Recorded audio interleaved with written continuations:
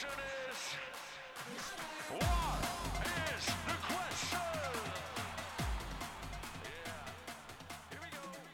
Okay, welcome to Rogue Bogues In Conversation series. We have a very special guest, a guy I've seen on TV a few times, and one kind of out of the ordinary for this podcast anyway, but we want to get different people from different walks of life. Paul DiMattina, welcome to the show. Thanks, Andrew. Good to be here.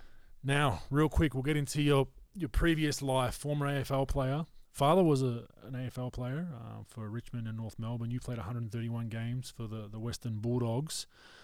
Was it the obvious reason why you played AFL because of Pops, or? Yeah, absolutely. I don't know, my grandfather, when he moved out from Italy in 1922, he fell in love with AFL football, fell in love with horse racing, and fell in love with Melbourne generally. And they lived in Richmond, and my father was a Richmond supporter and then was lucky enough to play for Richmond. I originally got drafted as a father-son to Richmond, and then John Northey sacked me not long after my 18th birthday. So that was obviously a bit of blow at the time, but then fortunate enough to get picked up by the Western Bulldogs and had 10 fabulous fun years there. Yep. Yeah, and then I guess was your family always involved in restaurants at that point while you were playing? Absolutely, yeah. I studied hospitality at William Angliss in the city, and I've always had a passion for food, wine, and the actual, the hospitality industry and restaurants particularly. So it's something I've always enjoyed doing. Yeah, and I guess the being a fellow WOG, it's that kind of WOG upbringing, background. Everything's surrounded around food and coffee and wine and drinks, and it's kind of where everything comes together, right? I assume much 100%. Similar to you. WOGs, we love family and food, and that's, we're no different from any other, sort of European family. Yep. And where did you grow up in Melbourne? We grew up originally North Balwyn, and then from there we lived in Templestowe, and I went to school at Marcelin College, so a lot of great AFL footballers come out of there. Those we always have a bit of a laugh because there's not many good AFL players that come out of Marcelin that didn't have a vowel on the end of their name. So there was, Lee Montagna, Steve Silvani, and I think that we had one Aussie, Gavin Brown. There wasn't many that come out that didn't, that weren't from some sort of ethnic origin. Yeah, so I guess growing up for you, it was footy and hospitality, right? But did you ever figure that you'd, number one, make the AFL? Do you think that was kind of the path laid out for you because of your father, or were you more slated towards like, I'm playing footy kind of socially and hospitality is my thing, or was it a mix? Football was always my number one thing that I wanted to do. We're a really big sporting family. Had a couple of my cousins, Michael and Christopher, played NBL basketball for Melbourne Tigers back in the old NBL days, and so we always used to follow them around when it was Albert Park and different stadiums to what they're in now. So we always, my cousin Michael then played cricket for Victoria. It was just something in our family, that the sport and the hospitality. But for me, football was probably my absolute number one. I was quite a reasonably good junior cricketer, but football was my calling, and I sort of chose that path. And then hospitality is just something that was always in the blood and something I enjoyed doing, and I thought was reasonably good at. And your brothers are heavily involved as well, yeah? Yeah, from the start. So how many brothers? I've got 3 brothers and a sister. My youngest brother and youngest sister are now in the wellness game, living in Mullumbimby. And wow! I know. So they're got the good stuff up there. They do, absolutely. And then my brother Andrew played at Collingwood, and he's involved running. Well, we had a few restaurants on the Gold Coast, which was just opened last year. Little place called Mateo's in Clear Island Waters. So he still lives on the Gold Coast. And my brother Frank's here in Melbourne, and he's the chef at Il Gambero in Lygon Street. So. Yep.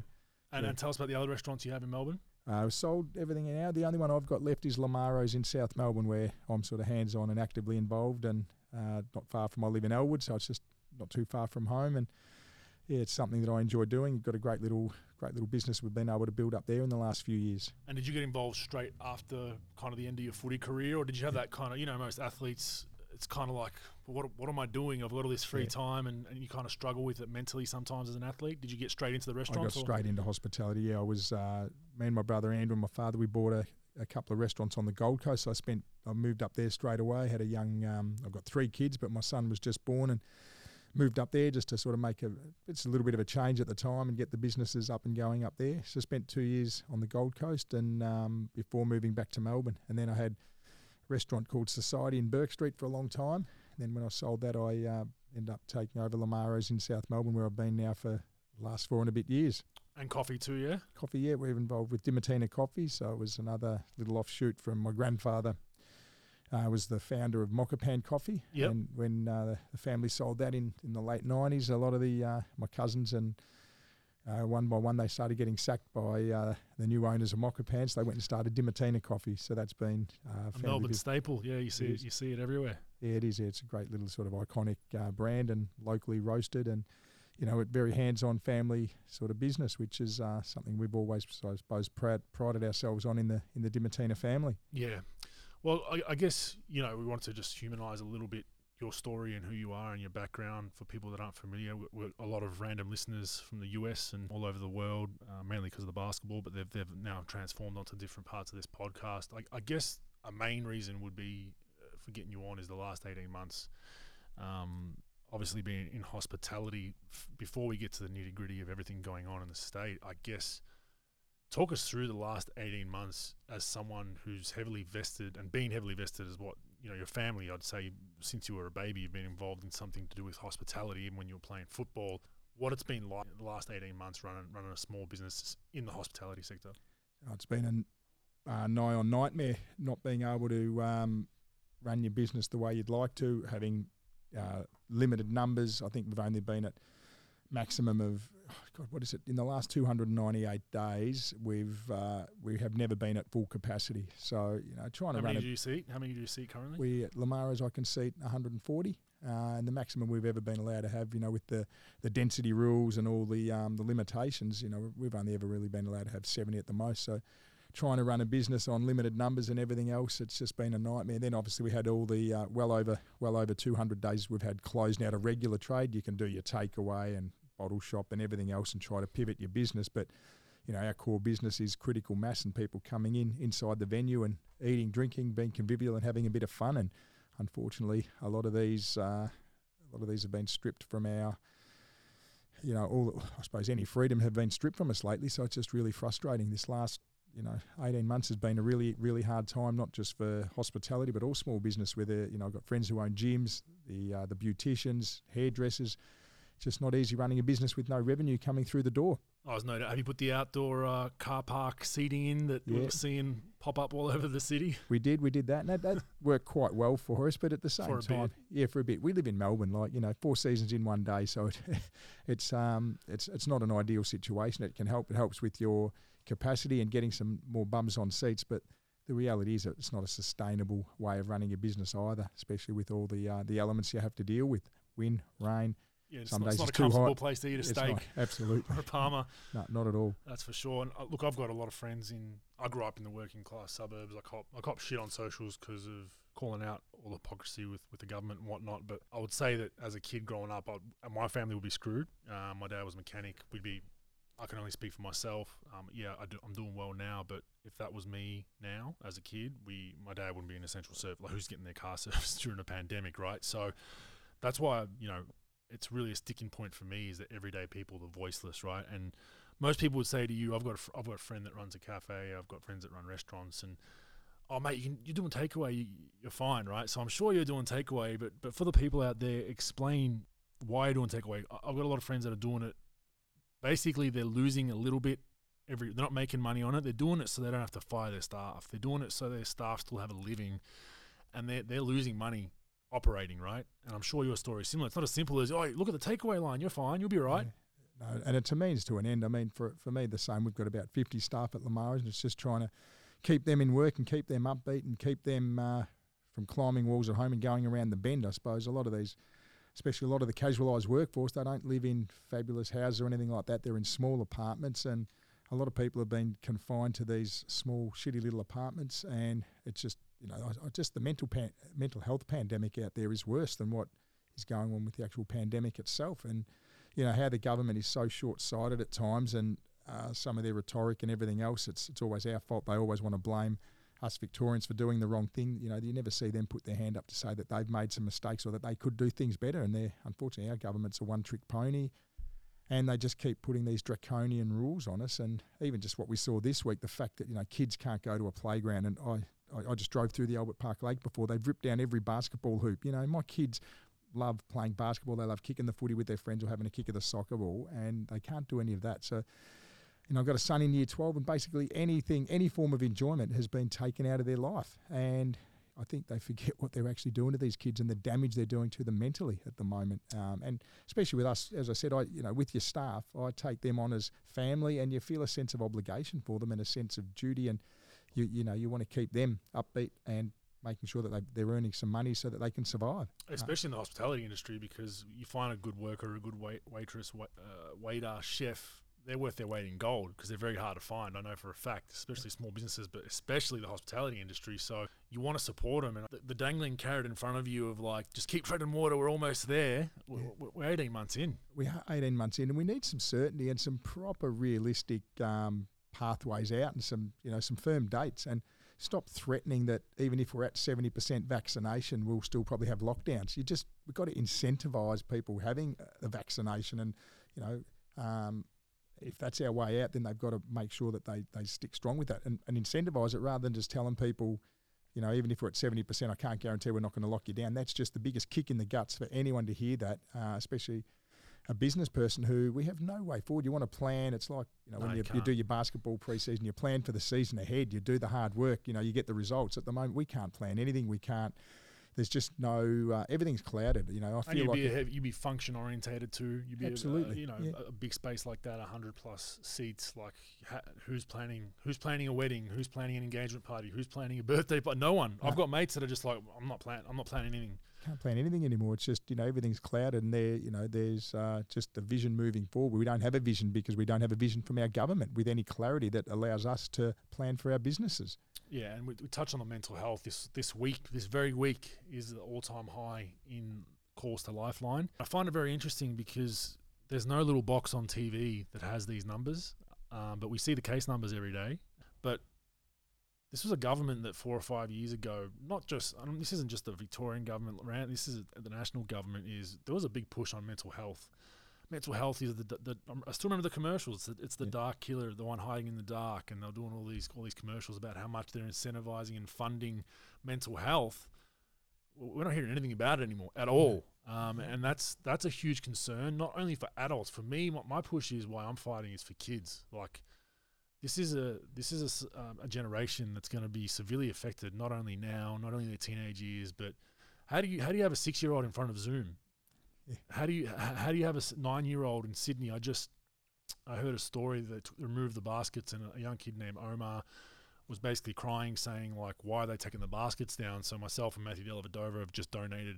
We bought him a whole basket unit, and he's got to deal with Spalding, so he's getting him some basketballs. I'm getting him a hoop. But there's no document that I've read that where outdoor transmission has occurred, documented. Well, that's it, and that's why this week's been just gobsmacking. It's almost inhumane. It's I don't know. As I said, I refuse to let my kids watch Dan or they're all Muppets. Wiener, whatever it is. He's probably got a little wiener. That other bloke, Sutton's a Muppet. Foley's just an awful person. They have no empathy. They have no compassion. They have a lack of just understanding of what people are going through. And then, as you said, you get, I suppose, like when you play football and you play basketball, some of the crap you hear that comes out of people's mouths, for me it used to go in one ear and out the other ear, and I suppose it's the same with you, and it's the same whether it's the online trolls. Now, for me, we know they're Dan bots. We know that it's all fabricated, and I just wish more people out there would understand what is going on with how many people Dan has in social media, how much they smash you, but it's all fabricated, and it's fabricated from his bots that he's got working for him. So, they're not real. So, and people just got to wake up to that as well. Well, you're paying for those people to abuse you. That's the best part about it. Like our taxes are paying for these people to come out and smash us. And for me, it's most of the states are in the same position. I think Victoria's handled it the worst, and the fear-mongering performances that he's putting together on today. He just announced that there were people at Ryeback Beach watching the sunset at 5 p.m. yesterday. And they got a mouthful. He didn't deem it illegal, but he went as far to say that that's ridiculous. You're putting this in Rye. How many cases are in Rye right now? Not very many. 0. And then you're outdoor. And as you said about the outdoor transmission, just the lack of balance and perspective about the way they talk and the way they run things. There's just none. And as I said, it's deflating at the moment. I think this lockdown more than any has left a lot of us just flat. I've seen it with my kids. I've got a son who's in year 12, daughter in year 11 and a daughter in year 8. So my one in year 8, she's missed pretty much all of year 7 and now nearly all of year 8. So that's some formative years of secondary school where you're making some new friends, and it's really hard. Yeah, you're not going to really get it hard. back. You're not going to get it back, and that's like you said. The forward thinking is they want to have these. Who is it? The Burnett Institute, is that who does the modelling? I think I can't even remember who it is, but one of the institutes that does the virus modelling about this is what's going to happen if XYZ happens if we don't close now. No one's modelling what happens if little Jimmy misses the whole of year 9 and he's locked in a house in front of a TV screen. No one's modelling that for 10 years, and it's hard to model either way. Put the numbers together. I mean, I'm sure we'll cop shit online for this, saying, "Well, Dr. Bogut and Dr. DiMartino, are you guys epidemiologists?" That's the go-to for people. No, I'm not. But I tell you what, I can read common sense, and I can read numbers you put out. I'm conversed enough to say, hang on a second, like I mean, there's 3,000 calls to helpline in one day or one night. That's a bit of an issue. I don't need to be an epidemiologist to read that that's an issue. I've got a lot of friends who are police officers and some really close friends, and they hate their job at the moment. And I feel for a lot of the force out there because they're not doing what they signed up to do. And I mean, even last weekend, I think there was 1,800 phone calls of people, complaining and just people dobbing each other. And it's just really un-Australian. I mean, you don't want people doing the wrong thing. Of course, we don't want people doing the wrong thing, but just the way we're dividing community and we're dividing everyone, it's just it's not great. And yeah, if there's a party, of course. Like if someone's having a party and being an idiot and 50, 60 people, that's a different story. If someone's visiting their grandmother and you get dobbed on, like to me, it's just you got to live with that neighbour for the rest of your life. By the way, so the sentiment in community right now, I've never seen anything like this. And I know I spent some time up in Queensland over the last 24 months, so it was much different over there. And the mentality is a little bit different, more beach bummy, and people, even when they're locked down, you're not stopping surfing, mate. Like at the end of the day, but I've seen a big shift here of there's the look of defeat on people's faces, and I see it with my family that have kids. The homeschooling is not working. Parents aren't trained to be teachers. Parents should not have that relationship with their children. The parent-child relationship is invaluable in life. All of a sudden, you now throw in the mix that you need to dictate some teaching to your kid and say good or bad. That's a strained relationship for the parent then. So even if this tomorrow opens back up, there's a strain for 18 months you've given to the child. And how do you factor that into a data analysis on coronavirus? 100%. And as I said, even with some of the uniformed police officers I know that are great mates, they can't stand their job at the moment. But there's a lot of stuff they're not allowed to talk about, and obviously we know the suicides rates are up, but you're not allowed to talk about that. So there's 1,000,001 ways to die. How many road accidents are there every year? You got cancer. You can't alcohol, cancer, drugs, drug overdoses. There's 1,000,001 ways to die, and this coronavirus is probably just one of them as well. And we don't want to see anyone die, but the reality is, mate, you and I are going to die one day. So, and I'm on record. Like when I'm 70, 80 years old, if it's either me or my 5-year-old grandchild, I'll die to let them out of the house. That's just the way I am, right? And I'm the same as you. I couldn't agree more. That's. As I said, there's a lot of people thinking like that. And you know what, around from where we are at Lamaras, there's a nursing home around the corner, and a lot of those people, they're dying of loneliness now. They're missing family, missing friends, they're missing human interaction, and there's a lot more going on other than this coronavirus. So it's just, I don't know how we can get our leaders to have some sort of rhetoric where they start talking a bit more positive, give us a get-out date, and when we're going to get out of this. And as for ScoMo, I voted for him, and he just needs to grow, as we'd say, a set of cojones, grow a set of balls, and lead from the front. He hasn't been the greatest leader that we need. And I've never seen a guy pivot more over the last 18 months. It's like month to month he's got different messaging, and it's just like, mate, who's got your ventriloquist strings? Like, I just don't know where he's coming or going. Where are you? Then you're back, then you're not, and it's like, mate, you're the leader at the end of the day, and that's why, this isn't for me our state government here is Labor, but this isn't immune to all political parties right now with what's going on. 100%. Look at New Zealand; she's just locked them down again, and I'm thinking COVID zero. It ain't going to happen. And stop aiming for COVID zero. There's just got to be a balance and a point where we got to learn to live with it. And I think a lot of us who are smart enough and who are knowing know that there's a point where, with vaccinations and everything else, we're nearly at that point. But give us some sort of clarity when we can, so that we can at least, wake up knowing that it's going to be 2-3 weeks or whatever that date's going to be, so that we can live again and look forward to the rest of our lives. At the moment, there's not much to look forward to. And some of these bums who love sitting at home in their tracksuit pants or their pajamas, working from home, getting an extra allowance and getting a pay rise, well, they need to have some heart and think about what is actually going on for other people who try to run their own business. We all don't live in fabulous big houses. We all don't have a pool of money. You know, Can't all do Zoom meetings with a glass of wine. Yeah. I mean, people forget, even though to be a really good AFL football or NBA basketball, you've got to work your guts out to get there. It doesn't just happen. You've worked your absolute arse off to be the best basketball or footballer or cricketer, whatever you can be, any sportsman. We've just seen the Olympics, and fabulous that Japan was able to go ahead and do what they did. But you don't get to being number one in anything in life if you don't have a decent hard work ethic. And what we're doing with some of these governments is breeding mediocrity. We are breeding a lazy bunch of people who want to share their misery with us, and it's not the way to move forward. And Yeah, well, I had my mate that runs a cafe. When this first started, his chef came to him and said, "Is it job keeper to keep their job or job seeker?" Which job keeper, yeah. Whichever one it was. He goes, "I'm just going to stay home while this virus is going on. You get the payment, and then just give me the payment while I'm staying home." And he's like, "No. The payment is for you to keep working." He goes, "Yeah, but I can get other money from the government, the job seeker, which is about the same as what you're paying him. So why would I come to work?" He goes, "Well, when this ends, your job's not going to be here, mate. I'm not going to hold a spot for you." And that's exactly what you're saying. And that's probably a smaller number of people, but that's one side of things where it's like, well, I'm getting the same money from the government. I'll just stay home. And it's like, okay, you do that. You're not going to have a job in 6 months when we open up, but it's been 18 months. Then you've also got, the wine, having my wine at 12 midday. I'm on a Zoom meeting. Mate, labourers can't do their job via Zoom. You can't go and mow lawns via Zoom. You can't go and work on a car via Zoom. And where's the voices for these people? And unfortunately, they're not people that are generally active in politics. My father and my family weren't active in politics. The labourers are just like, give me my check. Here's the bullshit tax I have to pay for working my nuts off to support people that don't want to work for the most part. I don't want to hear about politics. And they've played on that, right? So it's like the people that, feel like their victims will vote, and the elites will vote because they've got businesses that are predicated on who's in government, right, and how they're going to make an extra quid. So I guess people will ask us, and people ask me all the time, well, what's your solution? What's your solution to all this? You're just throwing stones at the government. So for me, I'll ask for yours next. For me, it would be to slowly open up, protect nursing homes at all costs, hospitals protect at all costs. They keep the same restrictions we have there, signing in, making sure people aren't going in and out of there, restrictions on visitors, people with health issues that are underage, so 30s, 40s, 50s.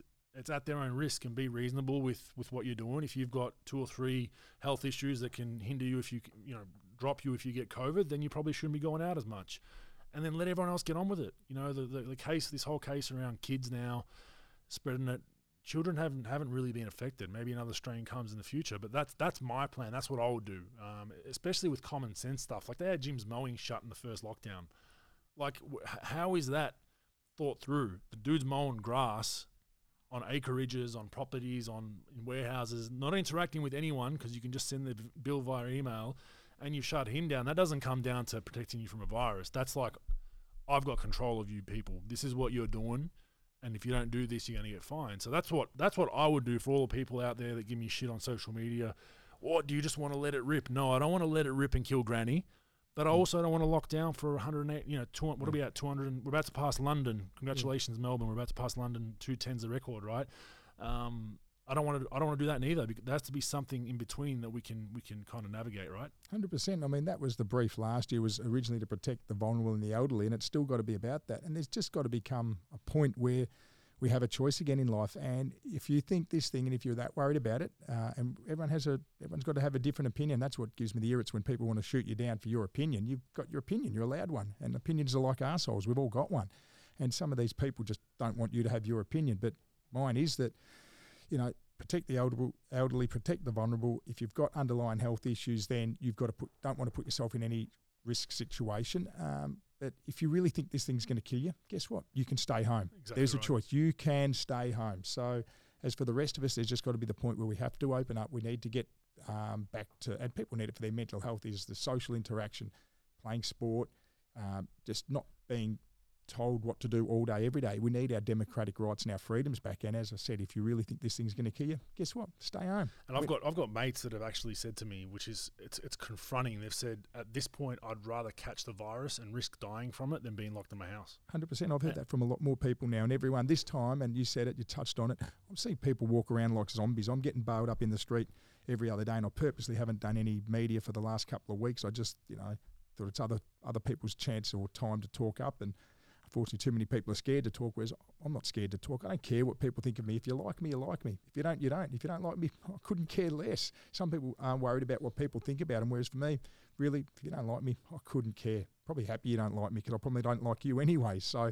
there's just got to be a point where we have to get some sort of life back because people are drowning at the moment in that, in sorrow at home as well. And just people need to know that there is a future ahead, and a lot of people aren't seeing that at the moment. Yeah, but we've also got politicians that haven't come from small business. They haven't come from families that are working class. I mean, Andrew's, what is it, art degree? Is that what it is? Yeah, I think it took him 6 years to do a 3-year arts degree. Yeah, so, I mean, I guess we voted for him. Well, I didn't vote. I wasn't voting at that point. I wasn't in the country, but people of Victoria did. But you're like, I mean, how do you think he's going to have some sensitivity to those people? It's not as easy as just, you'll be right, just lock down for a couple of months, everything will be all right. And I think that's the problem.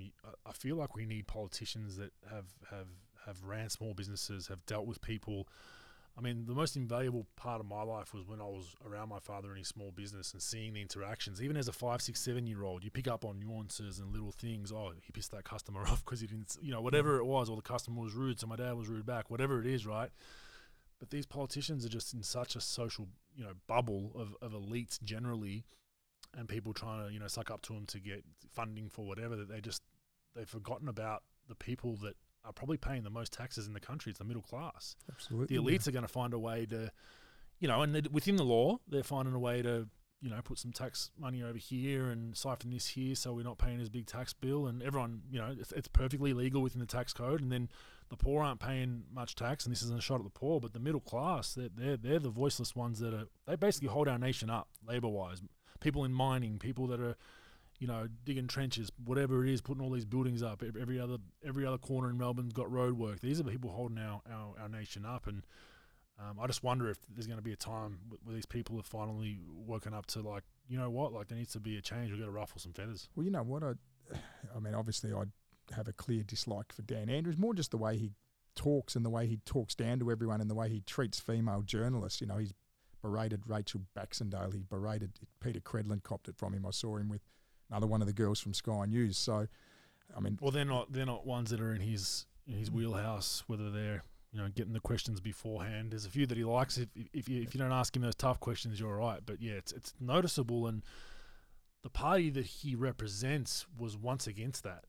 Yeah, that's it. I mean, you just want to see a bit of compassion and empathy, and you see nothing from Martin Foley at all. He just shows no empathy or compassion for us. Same with Dan. Whereas when Molino was fronting the press conferences for a few weeks, there was a bit of care. I could actually listen to him, and he seemed to exude a warmth and some sort of human side that we all warmed to with him. And as for me, yes, I'm a Liberal voter, but it's at the moment it's not about politics or anything. And at least with Molino, when he was there, it gave you some sort of hope, and you could see some sort of human side to him and an empathy. At the moment, again, we're not seeing that. We're just seeing, I think we got scolded again today, and we got told that we're going to have harsher restrictions. How can we have harsher restrictions than we've already got? Well, it can go communist Yugoslavia, which I'm very familiar with because my family's migrated from communist Yugoslavia. It might be that, judging upon your postcode, you can only fill up petrol on certain days, and judging on the number of your house, odds and evens, that's a certain day you can go to the supermarket. I mean, that's the only thing we have left, really. Yeah. Like, you can only take a shit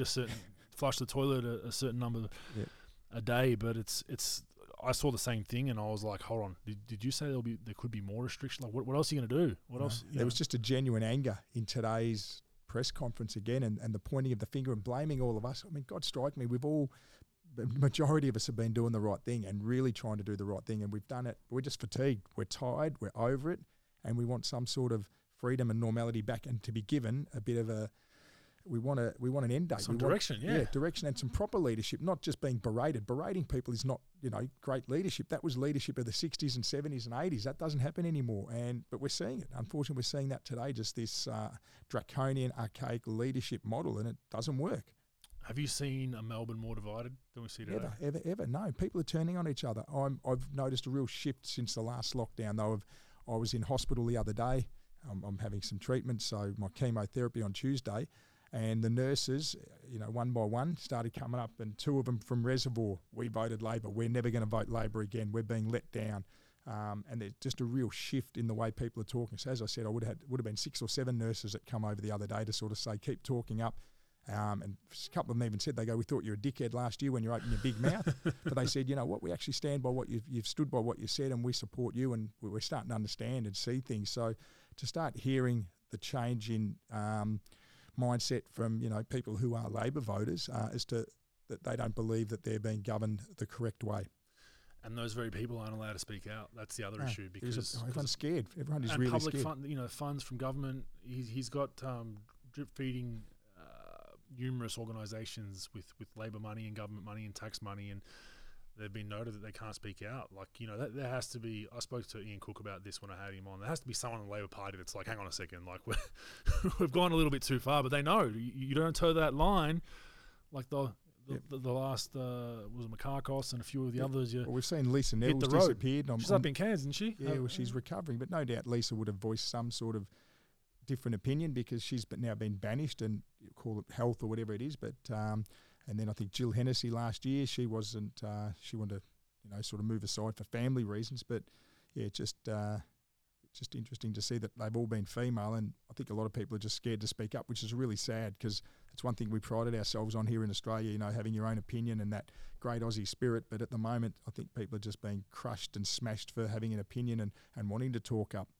Yeah, and look, most of the people speaking out are people that have nothing to lose, essentially. I know for me, I don't need the government for anything. I mean, it can help with, you know, future plans if I get involved in other different businesses, and I'm involved in a bunch of startups, so it could help down the track. But I don't care. There's nothing you can do to me that's going to affect me. So I'm probably the biggest enemy because I'm not all in Liberal neither. I'm not all in Labor. I'm just kind of like trying to navigate my way to like, holy shit, let's just get back to normal society. Called common sense, so isn't it? I cop it hardcore for that. At least from the Labor voters, because they think I'm just going it down non-stop. But Gladys the same, like she's pivoted, in my opinion, as well. And then you got Palachuk up in Queensland now that they're mandating some crazy stuff. But it's just a frustrating time because, you know, if I went to a polling booth today, I wouldn't even know where to vote. For me, you know, it'd be sided probably more towards the Liberal side, but you know, they also need to pick their game up a little bit and give us some sort of, hey, instead of the days of, I think, going at Dan non-stop are probably falling on deaf ears now. I think it needs to be, hey, this is our plan. If we take over next year, the year after, you know, we start implementing what we want to do. This is our plan. This is what it looks like. These are the dates. We need that. You know, people need that hope where we're not getting it from either party right now. And that's, the more people I talk to, you've never had a time where more people have been involved in politics and actually followed it because they've had to through these daily performances that we see on our TV screens from every state. So I'm just wondering if the needle's gonna move, and if it does, you know, where does it move? Hopefully it moves, but I mean, you know, my family moved out from Italy, probably like your family from Yugoslavia, because Australia was the lucky country, and it doesn't feel like that anymore, and it's really sad. And we would have been all in Labor absolutely. At one point. Yeah, the Dimattina family absolutely were. You know, Labor. that's what's crazy to me. Yeah, because Labor stood for a different Labor than what they stand for now, and they really did stand for the worker. But try telling my casual workforce at the moment that the Labor government cares for them. They feel that they've been completely abandoned. They really do. And you know, as an employer, you take on that burden of trying to make sure that you support them through this. Well, it's not a burden. It's, you want to do it. You have that love for your staff and fellow human that you want to help people through this, whereas I don't feel that that's being reciprocated the other way from our government at the moment, especially for small business. We get the grants have been not much at all. We really do think we've just been given a bum steer and really not thought of or cared for, which is really sad. And then politics is played, the feds aren't giving us money or vice versa. And that's this whole conversation when you try to bring these things up with people is, oh, mate, yeah, what about ScoMo? And I'm like, yeah, I think he's a dropkick too. Yeah, so what's your point? I'm with you. As soon as you criticise Andrew, what about ScoMo? Yep, don't like him neither. Where are we at now? And then they disappear. Oh, yeah, you're just a bit hard on Andrews. I'm like, I'm hard on all of them. They all need to grow up. And playing politics, you know, like, you know, you go into a lockdown where the feds won't give us money. It's not our fault. Like, stop that shit right now. We all need to, you know, the coming together and all that, great. But how do we do that? How do we implement that? And, I mean, you don't see many celebrities or elites that have gone contra what's going on, like myself. And I'm not patting myself on the back, whether I'm right or wrong, or yourself, that are actually not afraid to say, no, this is bullshit, and hit it every day. This is bullshit. I'm going to keep saying that it's bullshit until something happens. A lot of people have been doing these PSAs for the government. Well, I'm going to give people a tip. About 4 months into the pandemic last year, I got a call to do a PSA, and it was mind you, I'm in a beautiful house at this point up in Queensland, sunshine. Can you do a PSA for us? We'll pay ya. I'm not going to say who it was. Stay home. We're all in this together. All that bullshit.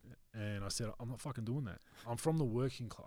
I'm from a group of people that cannot do that. They cannot stay home and work from home. And hey, we're all in this together. Like, I'm a millionaire and I'm staying in a beautiful house. But hey, do the right thing, mate. That's earning 60 grand cleaning warehouses or mowing lawns. You stay home. You stay home. I couldn't do it. I couldn't. No matter how much you paid me, I couldn't do it.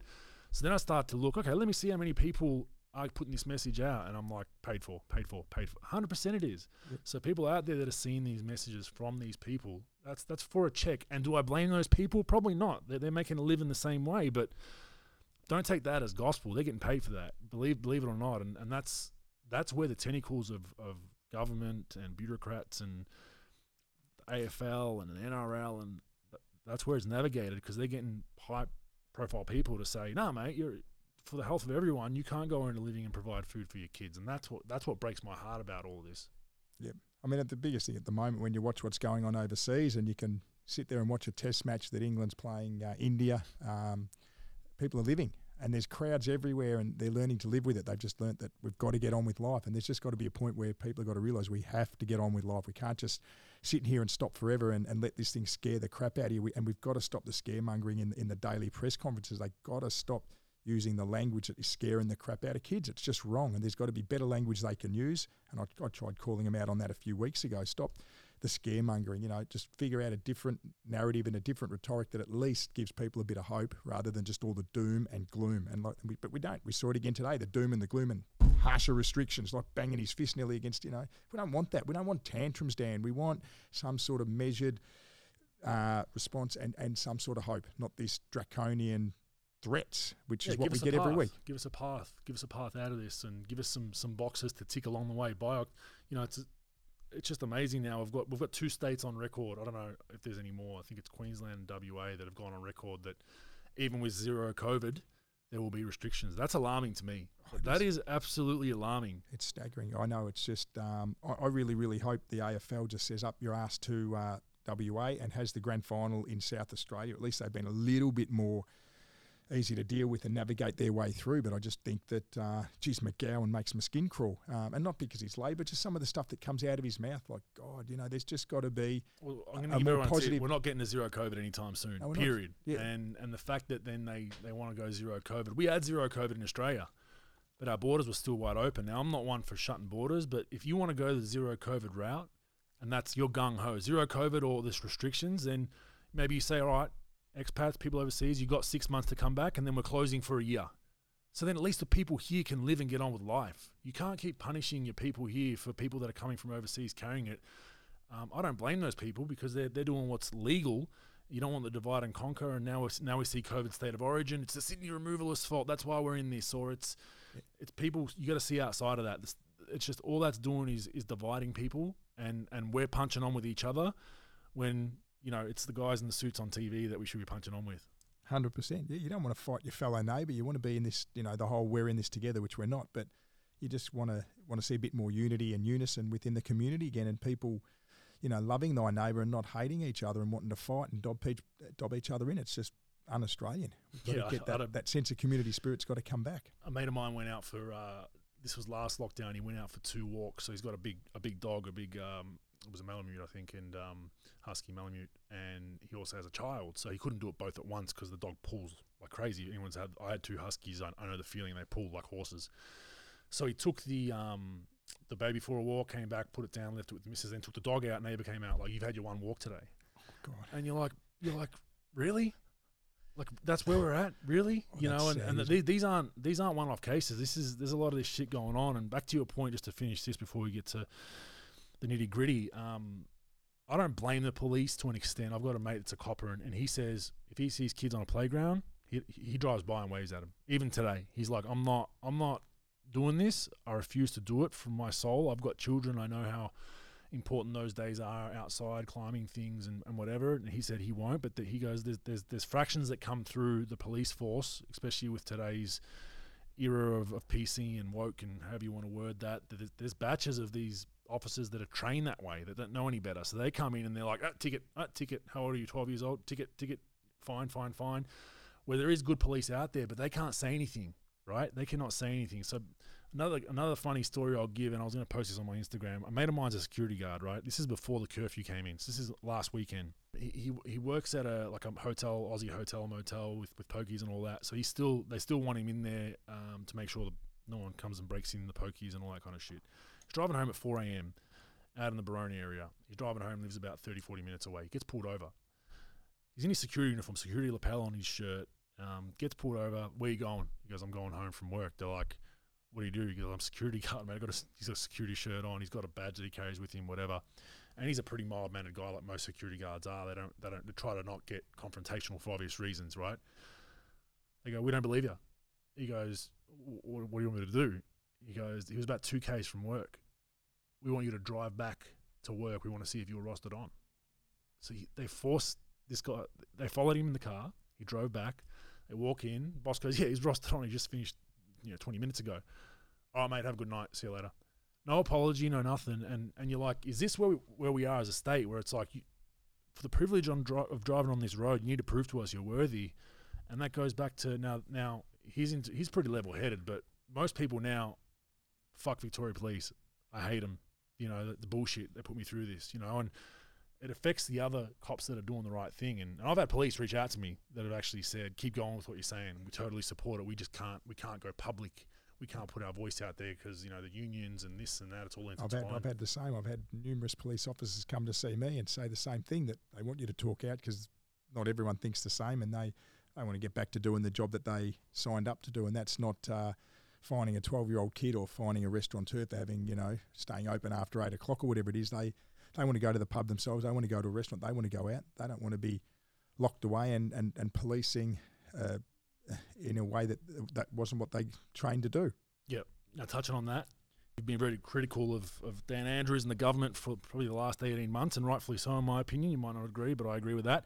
Take us back to that night of the infamous $10,000 fine. 10,900 actually. Plus GST. Yeah. We closed at 8 o'clock. This was on the night of the snap lockdown, correct? Yeah, we got told at 4 o'clock we had to shut by 8, obviously, and we had we had a massive weekend coming ahead with bookings and everything else, because we were at a level of restriction where we were able to get reasonable numbers back through the venue, and we got told obviously 4 p.m. you have to close by 8 o'clock. Like, they could have let us go to midnight, at least get a proper night's trading, but no. So obviously you're ringing up cancelling people, or people were cancelling anyway, but I was just sitting in the back room with a few cousins and a couple of close mates having a drink at it was about 11 o'clock at night, but we weren't open, we weren't trading, and I had a few of my staff that I called in just that weren't working, just to say, listen, I've got food packs for you all. Obviously I didn't want to throw any of the food in the bin, so all the perishable stuff, I said, come in, just to make sure I help them survive. So I had food hampers for all these guys, and then I said, you can stay around and have a drink, because all of them the ones that were working were still cleaning and cleaning up from the night. The kitchen was still cleaning the kitchen to make sure we gave it a bit of a deep clean before we shut up shop for a while. And anyway, we about 11, I think it was just after 11 p.m. the police came through the venue. No doubt one of the neighbours, or probably two or three of our neighbours, probably would have dobbed us in saying that we were trading, because they would have seen a light or two on. And I have no doubt I know for a fact, because the police have said it to me, that a couple of neighbours complained and said we were open and trading, which we weren't. So yes, I'm going to fight the fine. And I have a fair bit of empathy and sympathy for what the police have to do. If someone rings and makes that complaint, they have to act upon it. So you're sitting in the main restaurant? No, I was sitting in one of my little back rooms just with a couple of mates. So they couldn't even see you from the street? You couldn't see. No, there was just a couple of lights. Door was locked? Door was locked. Everything was locked. All the lights were off outside. So we were shut up shop. We weren't trading. It was just literally myself and, as I said, a couple of close mates and some cousins having a couple of drinks. They were there to more, console myself, because obviously, you're pretty disappointed to get locked down again. You've had health issues, which you just spoke about before, and mental health. Mental health, and you've got everything else. Then you've got the financial stuff you're going through, trying to run a business when open, shut, open 1 week, close the next, or we not close next. We know 1 week lockdown's always going to be at least a minimum of 2, if not more, as we're seeing this time. So I knew what was going to happen in terms of how long the lockdown was going to be for, and they were just basically there to support me, and I was there to support my staff. So yes, there was probably 20 of my staff in there finishing up and having a couple of them having a drink, but there was no customers. We weren't trading, and and I've been lumped with a fair fine, as was Chris Lucas. So it's probably a bit disappointing that the two most vocal critics out there are the two that have been nailed. And I haven't heard. I've rung around and spoken to as many restaurateurs, publicans that I know, and we're the only two that I know that got fined that particular night. Do you think it was you were sought after, or do you think it was just coincidence? I mean, put two and two together, but it was 11 something. It was 11, and I have no doubt. Yeah, well, we know that a couple of the neighbours would have rung as well. A couple of the neighbours I know have it in for me, or more so because they don't know how to enjoy life, and they don't want to see me or anyone else who comes to my venue enjoy their life, which is a really sad existence when, people are just killjoys and have they delight on seeing other people being brought down, which is a real sad trait that some people have. But anyway. No doubt we were dobbed in, and probably because of being so vocal and outspoken, I suppose that gets acted upon as well. So that would have been the other side of the coin, probably politically as well, and not appreciated your comments. I assume probably 100%. Probably rusted on Labour and Andrews fans. Probably have a pillowcase with his face on it in their lounge room. Probably, or the Doona cover. The Absolutely. Doona cover, that was the Brett Sutton ones.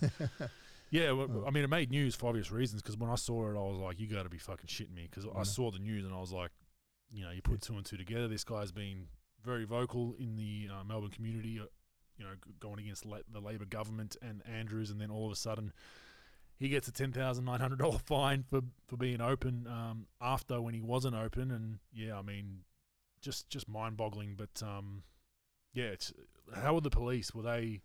Oh, they were pretty good. I mean, they came around to my house the next day and issued me the fine, and they had a bit of empathy, and they obviously, they had said I had been targeted, and they were saying it was the neighbours who had targeted me. Then, I've got a couple of other police officers that I know that have sort of said, your name's been mentioned in circles, that you are being targeted from a government level, which is probably pretty disappointing. Oh, it doesn't happen, does it? Well, it probably happens in Yugoslavia. What doesn't happen? Nah, not the Andrews, not the governments in Australia. They wouldn't.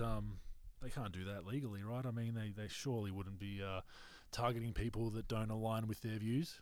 No, not in Australia. No, definitely wouldn't happen. I agree with you. Not at all. And that's most people truly believe that the government is gospel. But so was the fine for trading? Trading. So, but what would the fine have been if you were just congregating with 5 friends at that point? I don't it would know. have been like the $1,000 one, right? Probably $1,000. So you've at least got a case to lower it to that. Possibly, yeah. Or throw it out completely. But the fact that you weren't trading. It's interesting. Well, technically, I think the ticket I've got is for trading, and I can tell you now, I wasn't trading. So anyway, we'll see where it plays out, because obviously I don't want to pay the fine. And like anyone, although in saying that, there's been so much community outpouring of love and support and emotion out there that I've had numerous people said they'll pay the fine out of their own pocket, which is lovely. But I'm too proud a person. I don't want handouts. I don't want people to feel sorry for me, and I don't want people to have to pay a fine for me. So I have said to a lot of customers, thank you, but no thank you. I said, if anything, if you want to support us now, jump on our website, buy a gift voucher. I said, it helps our cash flow now as a business, and you get the hospitality when we reopen. So, and a lot of people have been really generous with buying a lot of gift vouchers and everything else. So, as I said, it's just nice to have that support and that love from people who care, and people who, I suppose, have that compassion and empathy and know what you're going through, and feel for what our industry's going through at the moment. And obviously a $10,900 fine isn't ideal, and it's not something you can afford when you've been running in the minus. On 18 months of this, and it's pretty demoralising. Yeah, and I probably shouldn't say this, but I know a few people that run, not nightclubs but bars and restaurants / bars, and when the capacity limits were in, they were just like, we're going over, and because say it was 25%, they knew that extra 75% bar tab would well and truly cover the fine. So people were like, you know what? Yep. I need to pay my employees. And they're like, if we get a fine on that night, I'm still going to trade open for the rest of that night with over capacity until the cops throw them out. I'm going to write you a check for $10,000, but they're still in the positive overall. And you shouldn't condone that in what's going on, but that's what it's come to. People are like, I need to support, my 3 waitresses here who have young babies and kids in school, and it's the same old story that now people are unfortunately doing stuff that's really illegal because they've got no other choice. And we've seen it. I saw some numbers around. I guess they're a good old communist government here in Victoria. They track movements obviously through CityLink and everything going on, and it's been stated that this is the most movement they've ever seen in a lockdown. Definitely. There's been a lot more traffic on the road, that's for sure. Yeah. I mean, I went a walk, or this morning I went for a walk around the Albert Park Lake, and there wasn't many people there, so maybe people are just scared enough or just worn out enough with having Dan, berate us every day at a press conference that they're going to stay home more. But same time, we've done it for 18 months, and I think we're over it, and people want some sort of democratic rights and some sort of freedoms back. And I think we're smart enough to know, as I said before, if you think this thing's going to kill you, stay home. If you don't, then, get out. Yeah, decisions like an adult. But I think the positive in that, if there is one, I don't condone breaking the law and whatever, unless it's something stupid like going on a playground, then I condone cutting the ribbons off. But is that you've got people like you and I who are like, as soon as there's a sniff of something that's hypocritical, we'll voice up and just go gung-ho. You've got people that are the other side, like the rusted on, political party sides that are like, nah, this government's always right. It's the people in the middle that move the needle. And I think what these numbers show me is that the tide, it's starting to turn where people are like, you know what, I'm a law-abiding citizen. I block out this shit usually, but I'm going about my business. Once those people start doing that in mass, there has to be some changes made, because you can't find 2 million Victorians, and that's what I'm starting to see now. And it's come to that. Unfortunately, it's come to a point where Joe Blow's going to have to risk getting a fine, and then his friends and his family and everyone's just going to start doing that all together. And we're seeing it with that data. It was, I can't remember the website, but it was in the papers that the movement around they're showing, and that's then something that Andrews brings to a press conference to abuse us about, that it's our fault once again. It's not the hotel quarantine that I bungled and having a Australian record high in deaths. It's all your fault. That's it. I think we're over being berated too, and over being talked to like little children. There's just a point where we need to be treated a bit more like adults and humans rather than just voters. Yeah, correct. Anyway, I mean, this was good. I think it's just good to vent, if not anything. Yep. But I think people will appreciate this for what it's worth. And I guess, is there anything else you want to promote? Any of your businesses? Shout outs to anyone? Anything else you want to talk about while we've got you?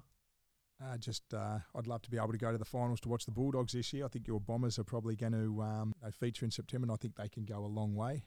Probably the only other thing is just there's probably a few of us behind the scenes trying to do what we can. I'm on the board of Change Victoria, so we're a not-for-profit organisation. We're bipartisan, but if anyone ever wants to join up as a Change Victoria member, that'd be really appreciated. We're just trying to promote a smaller government, and we're very much pro-business and pro people being employed. So, if we can get people on board with Change Victoria, it'd be lovely. Then there's, out there at the moment, there's a Not Above the Law campaign that's been run. Obviously, WorkSafe needs to investigate what's happened with the hotel quarantine and do it properly last year. And I think that wasn't done, hasn't been done properly. They just couldn't recall, mate. They had a memory slip. It was just hard to recall what happened a couple of months ago. Yeah, exactly. Maybe they'll remember this time around. Hopefully.